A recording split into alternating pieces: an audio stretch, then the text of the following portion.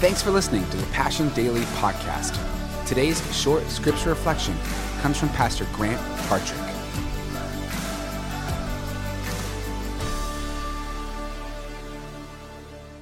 Now, 3 big takeaways. If you're taking notes, write this first one down. How do we fertilize the soil? How do we position ourselves so that we can be on right ground for a breakthrough? Number one, we must have a humble awareness of our need. A humble awareness of our need. You have to come to a place where you realize there is no other way unless it's you, Jesus. So if you are working, now I like to do this, by the way, just confession. Anytime Valentine's Day rolls around, if you're a restaurant owner, I'll just apologize in advance. I make about 19 reservations.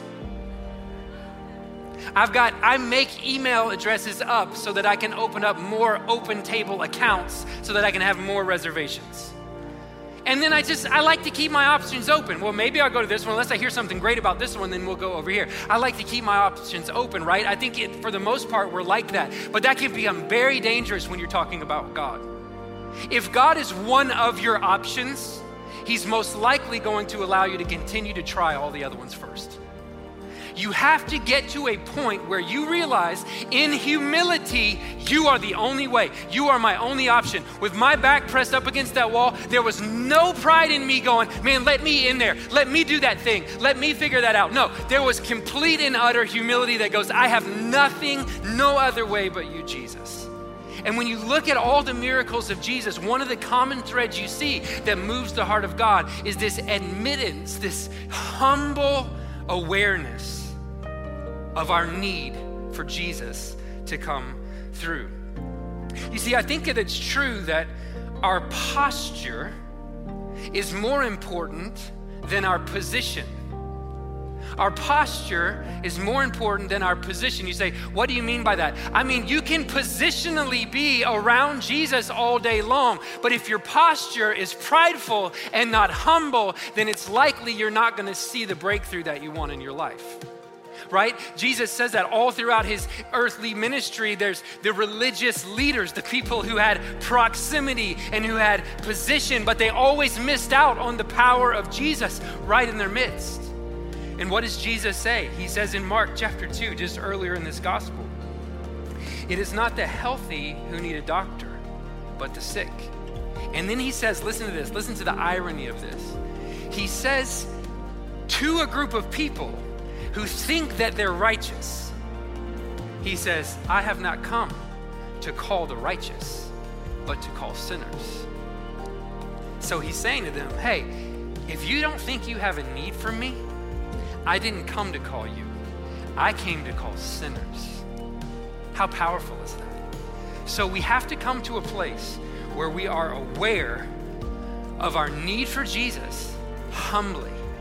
So we have expectation Jesus could change something, but we also have a desperate plea of knowing He's our only option to do that.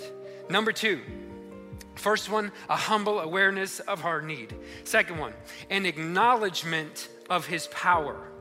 An acknowledgement of His power. So we see the first one, a humble awareness of our need. He's down on he's begging, Jesus, have mercy on me. I want to see, very desperate. Okay, we see that. Then we go, okay, where's the acknowledgement of His power? Well, he begins to shout, Jesus, Son of David, messianic title here.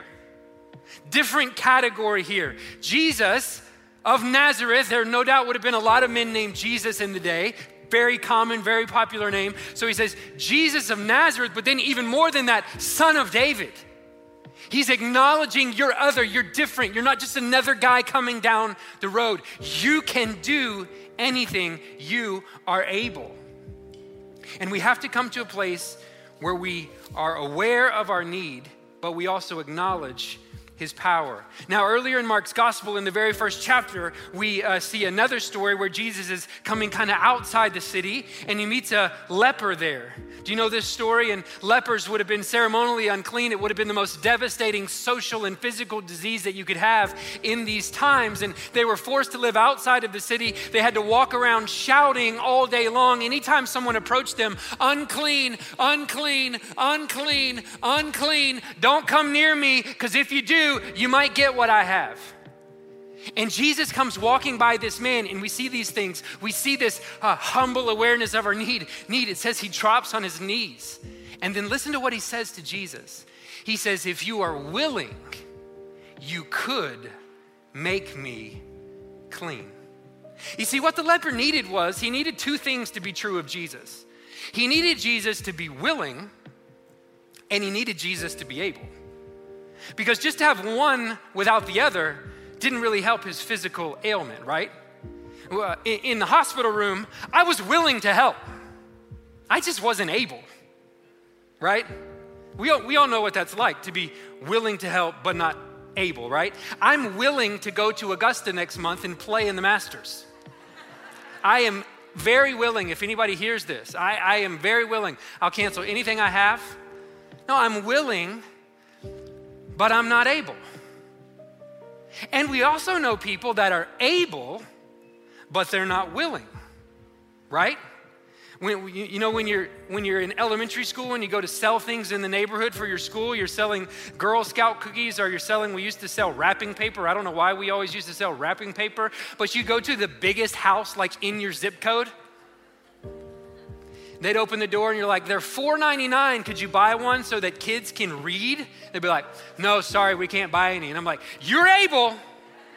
You definitely are able. You're just not willing.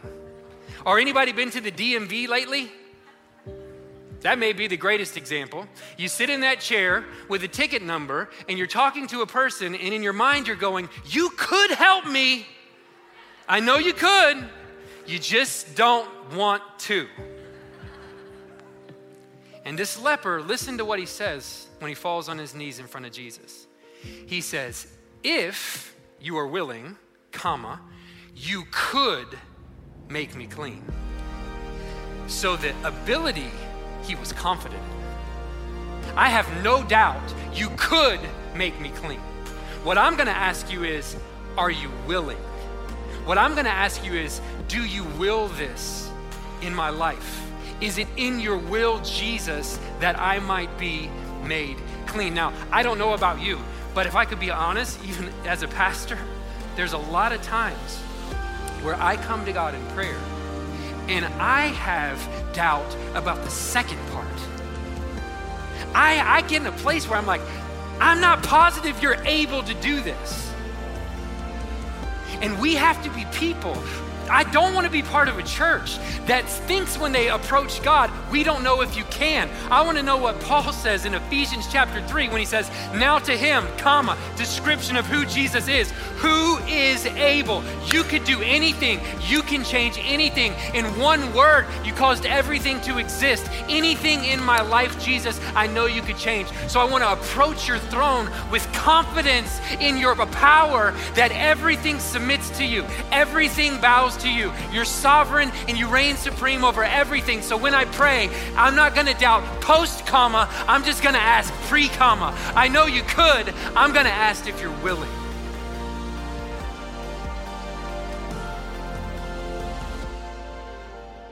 Thanks for listening to today's Passion Daily podcast.